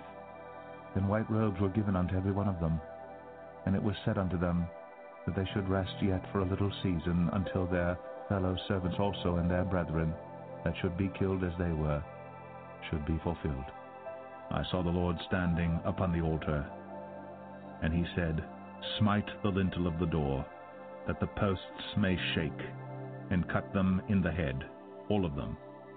And I will slay the last of them with the sword. He that fleeth of them shall not flee away, and he that escapeth of them shall not be delivered. Though they dig into hell, thence shall mine hand take them. Though they climb up to heaven, thence will I bring them down. And though they hide themselves in the top of Carmel, I will search and take them out thence. And though they be hid from my sight in the bottom of the sea, thence will I command the serpent, and he shall bite them. And though they go into captivity before their enemies, thence will I command the sword, and it shall slay them. And I will set mine eyes upon them for evil, and not for good. And though they go into captivity before their enemies, thence will I command the sword, and it shall slay them. And I will set mine eyes upon them for evil, and not for good. And the Lord God of hosts is he that toucheth the land, and it shall melt, and all that dwell therein shall mourn, and it shall rise up wholly like a flood, and shall be drowned as by the flood of Egypt. It is he that buildeth his stories in the heaven, and hath founded his troop in the earth, he that calleth for the waters of the sea, and poureth them out upon the face of the earth. The Lord is his name.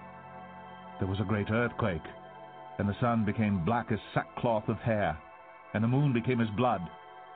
And the stars of heaven fell unto the earth, even as a fig tree casteth her untimely figs when she is shaken of a mighty wind.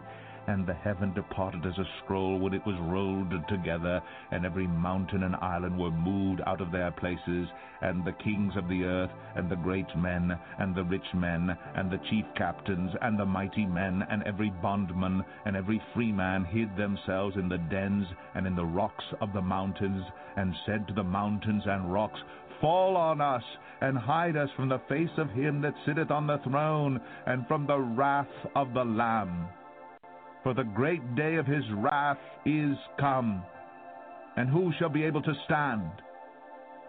Are ye not as children of the Ethiopians unto me, O children of Israel, saith the Lord? Have not I brought up Israel out of the land of Egypt, and the Philistines from Caphtor, and the Syrians from Kir? Behold, the eyes of the Lord God are upon the sinful kingdom, and I will destroy it from off the face of the earth. Saving that, I will not utterly destroy the house of Jacob, saith the Lord. For lo, I will command, and I will sift the house of Israel among all nations, like as corn is sifted in a sieve, yet shall not the least grain fall upon the earth. All the sinners of my people shall die by the sword, which say, The evil shall not overtake nor prevent us. And after these things I saw 4 angels standing on the 4 corners of the earth, holding the 4 winds of the earth, that the wind should not blow on the earth, nor on the sea, nor on any tree. And I saw another angel ascending from the east, having the seal of the living God, and he cried with a loud voice to the 4 angels, to whom it was given to hurt the earth and the sea, saying, Hurt not the earth, neither the sea, nor the trees, till we have sealed the servants of our God in their foreheads. And I heard the number of them which were sealed, and they were sealed, 144,000 of all the tribes of the children of Israel. Of the tribe of Judah were sealed 12,000. Of the tribe of Reuben were sealed 12,000. Of the tribe of Gad were sealed 12,000. Of the tribe of Asher were sealed 12,000. Of the tribe of Nephthalim were sealed 12,000. Of the tribe of Manasseh were sealed 12,000. Of the tribe of Simeon were sealed 12,000. Of the tribe of Levi were sealed 12,000. Of the tribe of Issachar were sealed 12,000.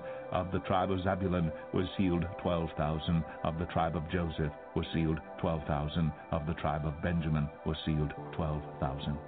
In that day will I raise up the tabernacle of David that is fallen, and close up the breaches thereof.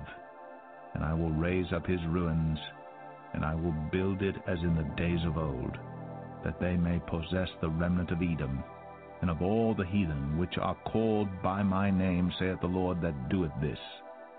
After this I beheld, and lo, a great multitude, which no man could number, of all nations, and kindreds, and people and tongues, stood before the throne and before the Lamb, clothed with white robes and palms in their hands, and cried with a loud voice, saying, Salvation to our God, which sitteth upon the throne, and unto the Lamb.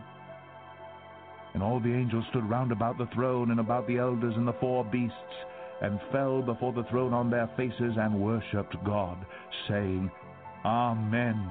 Blessing and glory and wisdom and thanksgiving and honor and power and might be unto our God forever and ever. Amen. And one of the elders answered, saying unto me, What are these which are arrayed in white robes, and whence came they? And I said unto him, Sir, thou knowest.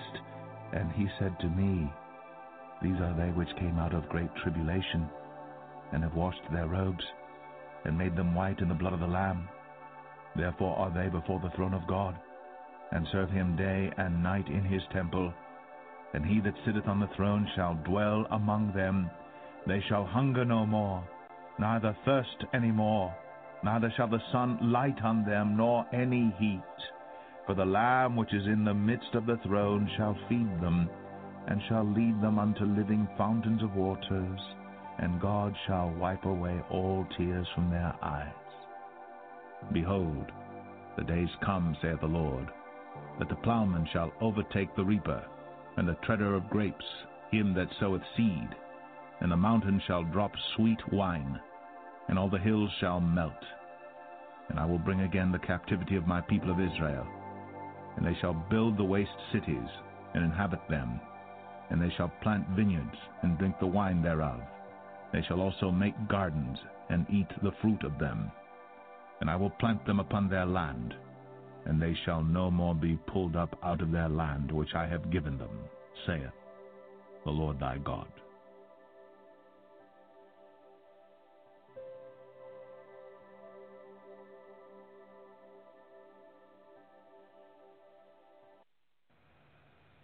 Good stuff, ladies and gentlemen. I hope that has helped to open your ears and your eyes. Let's take a pause and see some prophetic revelation. Now, I want you to concentrate on everything stated about Nathanael. He mentions place is what is talked about, and understand prophetically that, well, Nathanael was saying, what did you do? Did you teleport and see me? Brian, please read John chapter 1, verses 45 through 51, please. Yes, indeed. And actually, I'm going to start at the beginning of the stanza because it's just always best to do that. The day after, Jesus desired to go forth into Galilee, and he found Philip and said to him, Follow me. Now Philip was of Bethsaida, the city of Andrew and Peter. Philip found Nathanael and said to him, We have found him, of whom Moses wrote in the law and the prophets, Jesus of Nazareth, the son of Joseph. And Nathanael said to him, Can there be any good thing come out of Nazareth? Philip said to him, Come and see. Jesus saw Nathanael coming to him and said of him, Behold, an Israelite indeed, in whom is no guile. Nathanael said to him, From where do you know me? Jesus answered and said to him, Before Philip called you, when you were under the fig tree, I saw you. Nathanael answered and said to him, Rabbi, you are the Son of God. You are the King of Israel. Jesus answered and said to him, Because I said to you, I saw you under the fig tree, do you believe?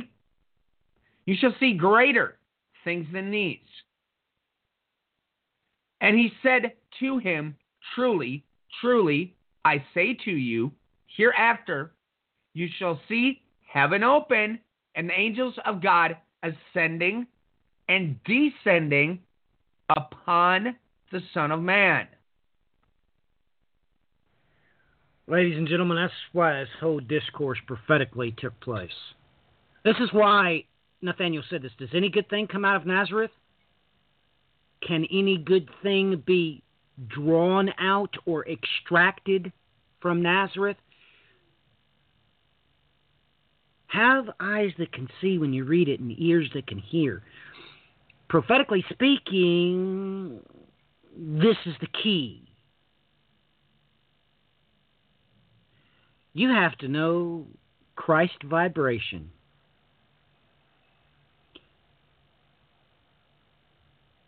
Literally speaking, after the great day of he who sitteth upon the throne, mechanically speaking, we're going up to a 0 degree axis. That means our magnetic field is going to be in perfect alignment with the sun's magnetic field. Things are going to physically change, which we can't comprehend. However, know this in your heart.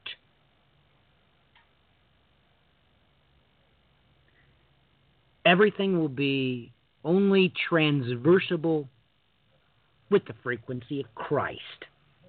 Whether we understand that or not, that's what Christ just said. He said, look, you think that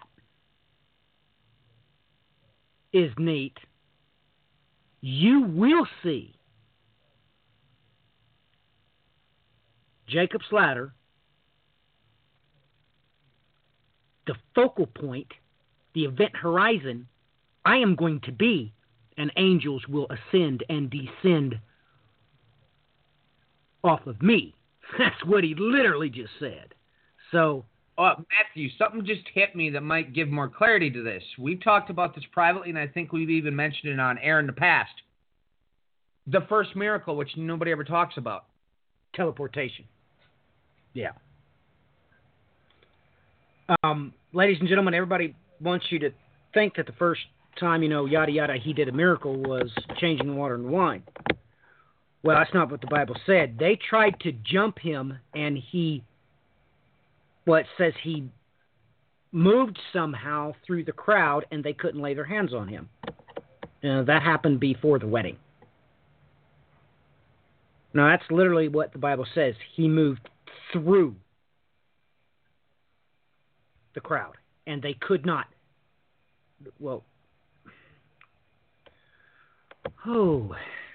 When he did it, they could literally not physically touch him when he did it somehow.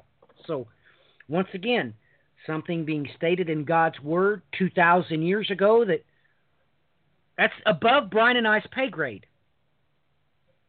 We don't understand it. That's just what God said. That's exactly what happened. So, ladies and gentlemen, we make this strange verses about Nathaniel. Why are they talking about Nathaniel? Why does it mention this? Why is it important he's underneath the fig tree?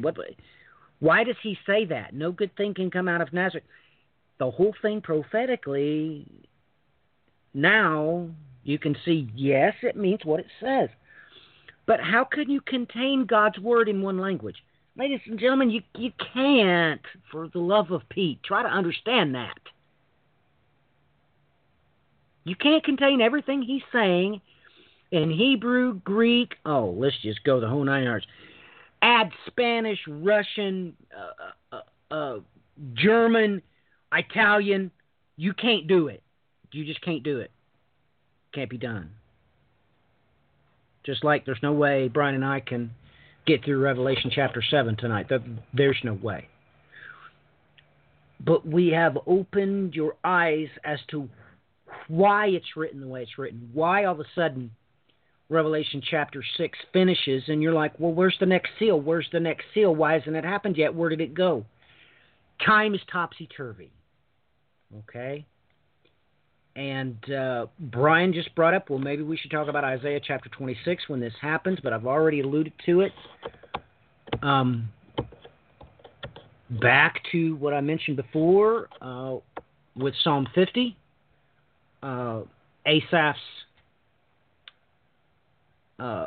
prelude to his book comes right out and talks about Mount Zion. You're supposed to know that these children are going to be transported there to be with the Lamb, and when they are, all of a sudden the Lamb doesn't look like it's slain anymore. It looks, I don't know, new or look, I don't know. It's above my pay grade.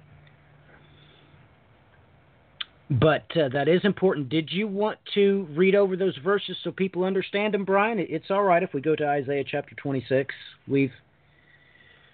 We're slaves to time, Brian, so we have so much time. Where did you want to go? That's fine with me. Well, I would prefer that we just keep going with the rest of Revelation 7 because there's so many things in there to be touched. I mean, I'm going to have to bring this up for a moment because your atypical eschatological teachings are trying to tell you something about those 144,000 that is so unbelievably incorrect. It's just ridiculous. The atypical, they're going to try to tell you, well, that's a bunch of, that's a group of Jews that have turned into evangelicists in that time. Now, folks, this has always made me scratch my head. And, I mean, to give a primary example, you know, if you state you're related to one of the 10 tribes that was cast off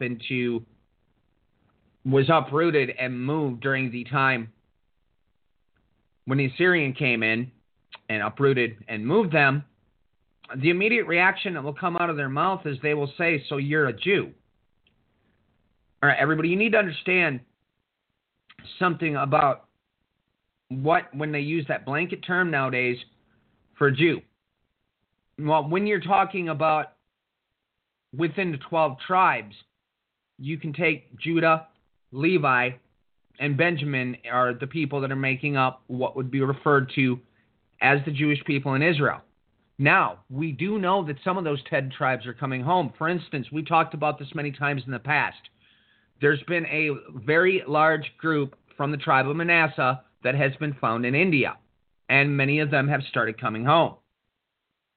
So yes, there are other people from these 10 tribes that have been moved back home. There's actually other ones nonetheless. You also have within this people that have converted to Judaism.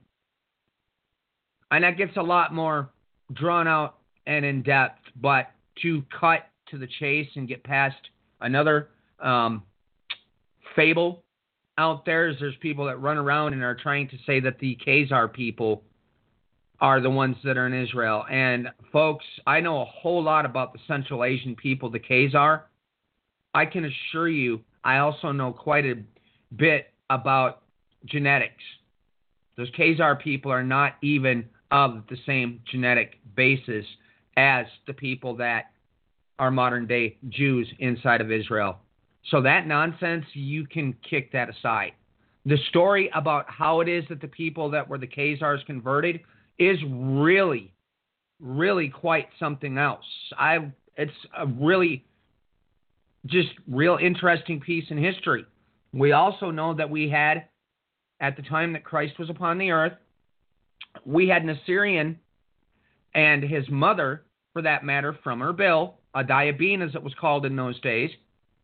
They also converted to Judaism, and there was a great amount of people throughout those regions going from, be it Erbil, a diabene, going up even to in Armenia and some of these other areas, Azerbaijan. There were people in those regions as well that converted to Judaism when they did as well. So when you use that terminology, a Jew, it encompasses a little bit more than people are understanding. But to say that these people are some kind of evangelicists, that's not even based in reality. So with that said, I'm hoping, Matthew, that we can move into this next portion a little bit.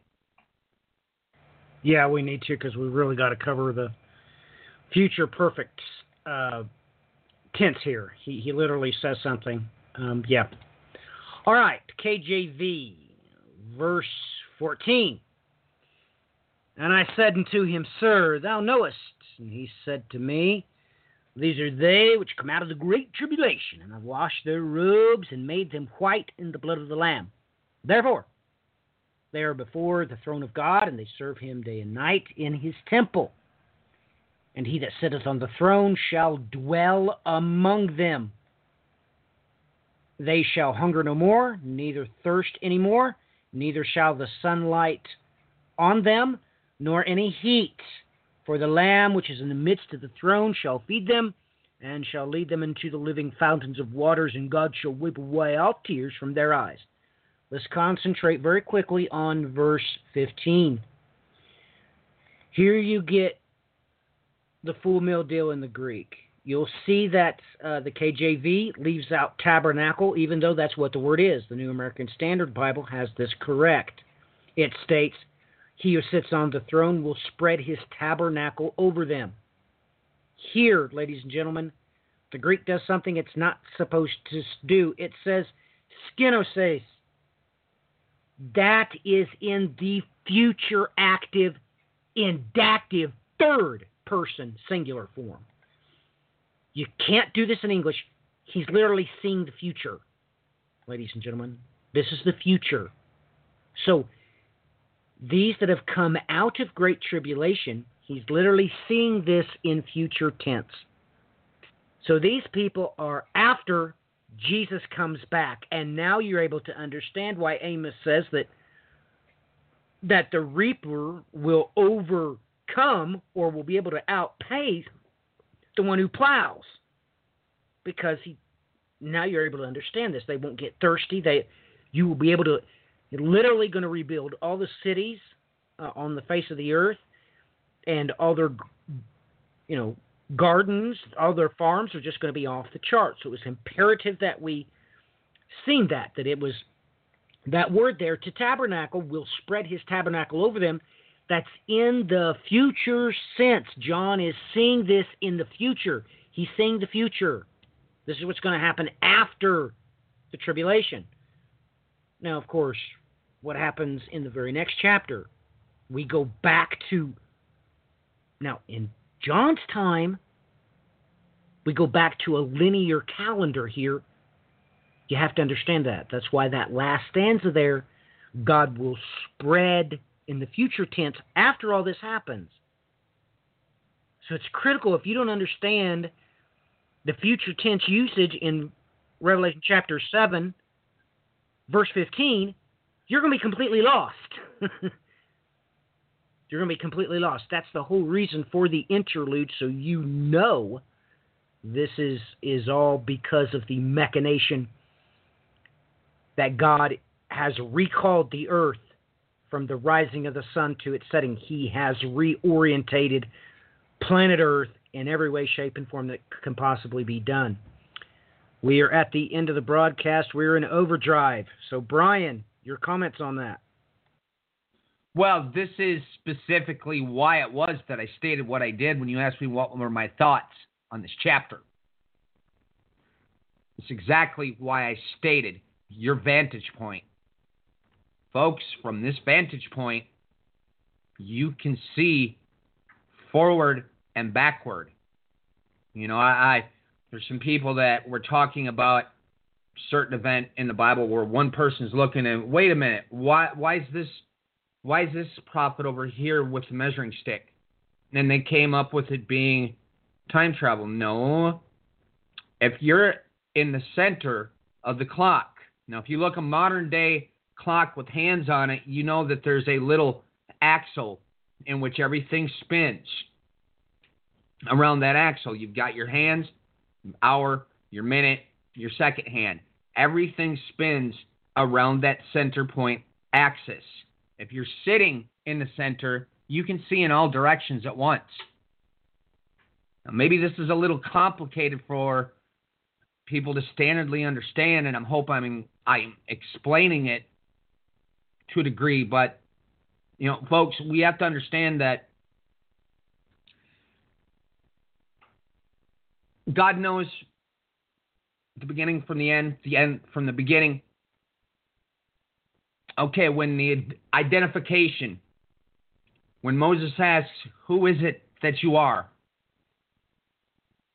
Say to them, I am who I am. When you look at that Hebrew word, you're going to realize something much deeper.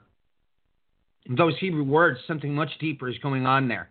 You can start at the beginning of John, for instance, and see the same thing going on here. You're dealing with time. You're going into some very deep depths about understanding time as to how God sees it. Man, we see things linear speaking, but that's not how time works, folks. Time is done in a circle. I could give a real interesting perspective from a fictitious show, but this is sort of outside of a lot of people's understanding. I had to explain this very in-depth in my own household to get a roommate here to see what I was trying to explain, because the show, once you look at what they're talking about, all of a sudden everything's crystal clear. But you have to understand how the mechanics of time itself works. Like Matthew stated, he's seeing something future tense. Everybody, did you take note of what it states here in 7 verse 13? Take note of who's asking the question and how it's answered. And one of the elders answered, saying to me, these, the ones having been clothed in the white robes, who are they? And from where did they come? Next verse, and I said to him, Sir, you know. And he said to me, who said it to him? The elder. These are those coming out of, what is it? The great tribulation.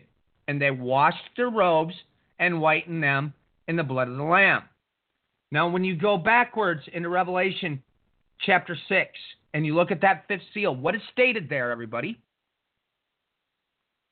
Okay, you've already got the same thing being explained in Revelation chapter 6 with that fifth seal. Now, when me and Matthew were talking a little while back about the timeline that I've got sitting here when we went to check a day coming up in the future, you see, it took me a little while to figure out some things. I realized I had to do that division by 5 to get this structured properly. That really says a whole lot more about time than everybody understands, and at some point we are going to cover that timeline. It's just the time is not now. But there's a reason I used 5 divisions. That's very important within understanding time itself, because this whole entire chapter, quite literally, the more, everybody, you have to understand there's more going on here about time than you would first realize at first glance. All right, I'm going to hand it back over, Matthew. Yeah, that's pretty well all we can do. Thank you for explaining that further. You're right. It's just like, ladies and gentlemen, paint a clock on the ground. If you stand in the center of it, you don't move. You just spin and you can see the 1. You can turn and see the 6. You can turn and see the 7. That's what John was going through right there. And God did that to him right there in the midst of the seals so he could see what was actually going to take place on the ground. It is wonderful when you realize what God was actually doing with John physically. So, with that in mind, ladies and gentlemen, wow, we better make this, well, it's 6 after, so we've got a few seconds. So the next WI2C radio will, of course, be Revelation chapter 8, which is going to explain to us the destruction of the, building materials, the straw. You will come to find out that God remembers his wonders when he delivered the children whom he would straighten. And he remembers them getting whipped, beaten, because even though they had to gather their own material, they still had to maintain the same quota of production. And so much for putting anything together after he's had his day. Isn't that going to be interesting? But ladies and gentlemen, Brian and I have a whole lot more work to do. We've got some highly advanced topics that we have to cover. Me and Brian is going to go back through. We're going to explain Jupiter, the sign of the Son of Man. Look, this is going to be a scientific episode. We're going to tell you how they've proven Jupiter really is going to come into a near-Earth orbit. It really is. And it's going to do that because if it doesn't, Miraz, the celestial scapegoat will destroy the entire system. Now, on top of that, we still have to do one on the sign 2018. Nobody knows what's going to happen. I haven't shared it with anybody except Brian and Clinton. But I've already found two massive parallels with that exact sign in the heavens. One with the Swedish deluge, and one, of course, the one thing that one person I was hoping it wasn't going to have anything to do with, but it does, because it points you directly to when Austria declared war on Napoleon and joined the Sixth Coalition against him.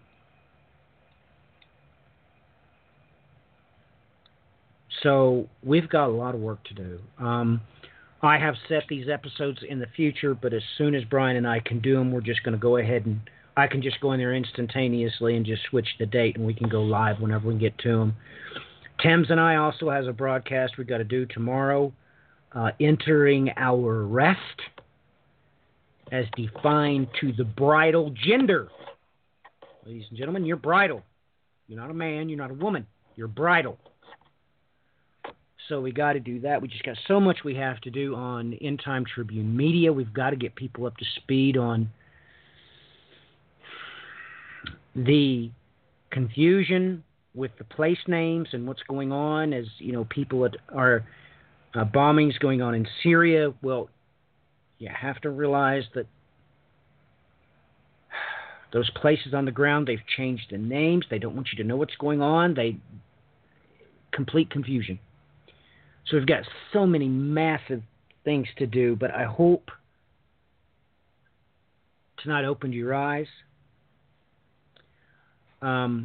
Ladies and gentlemen, I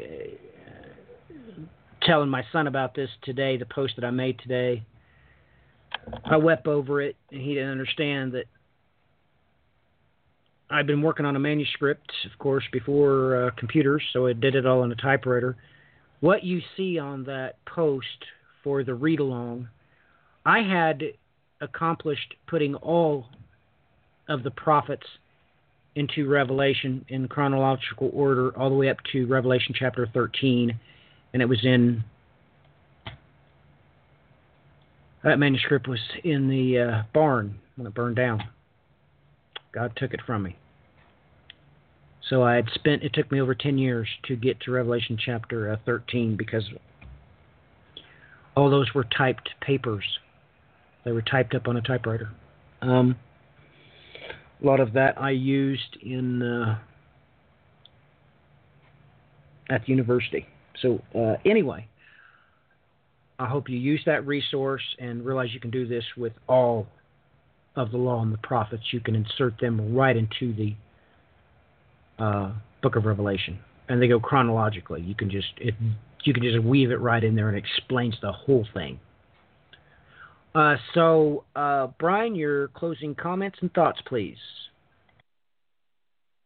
Well, just to further build on some of what you just stated there, once again, folks, with this sign coming up in this year in the heavens, this has everything to do with what we're working on over on the End Time Tribune Media and the Crucible. This very sign itself is tied directly into the clash between the he-goat and the ram. It's an exact isochronal event.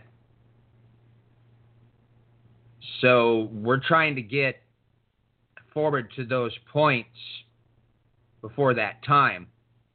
I've had to sit back down at the drawing board myself here, having to go over a whole lot more material than I ever considered going over in the meantime getting there, because the Alexander the Great portion of the history, that to a degree is the simple portion of it. But I have to understand things that are happening on the ground as we speak, and that starts with that pivot point from 1979, during the Iranian Revolution, and not to even mention 1979 was one of those years that every direction you look, there are so many things that were set in motion all the way across the world that have an absolute direct impact on everything we're watching now. So this is why we're over there doing that series. There's a lot of misconceptions out there floating around about this timeline. There's a lot of people that are talking about the wrong things at this time. Now, are certain players that are involved on the ground going to be involved in later day events? Indeed, they are. But you can't be focusing on these things getting ready to happen now when you are trying to cross off other things that happen first. And it comes down to, like Matthew said, we have to have the proper groups of people in their proper places. And there's too much fiction and nonsense that's been spread over the years that has got everybody looking in all the wrong places.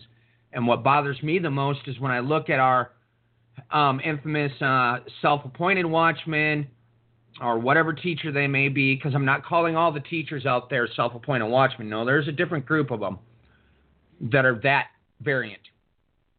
But some of these teachers are just repeating the teachings that have come down throughout the years, and they don't know any better. Okay, that's a whole different thing. I have no problem with that. They don't know any better. They're not intentionally doing these things. But there's so many things that have to be set in order before this. We're on a massive timeline, especially considering July. So 60 seconds, Brian. But with that, as far as the stuff that I have out there, well, it's under End Time Tribune Media.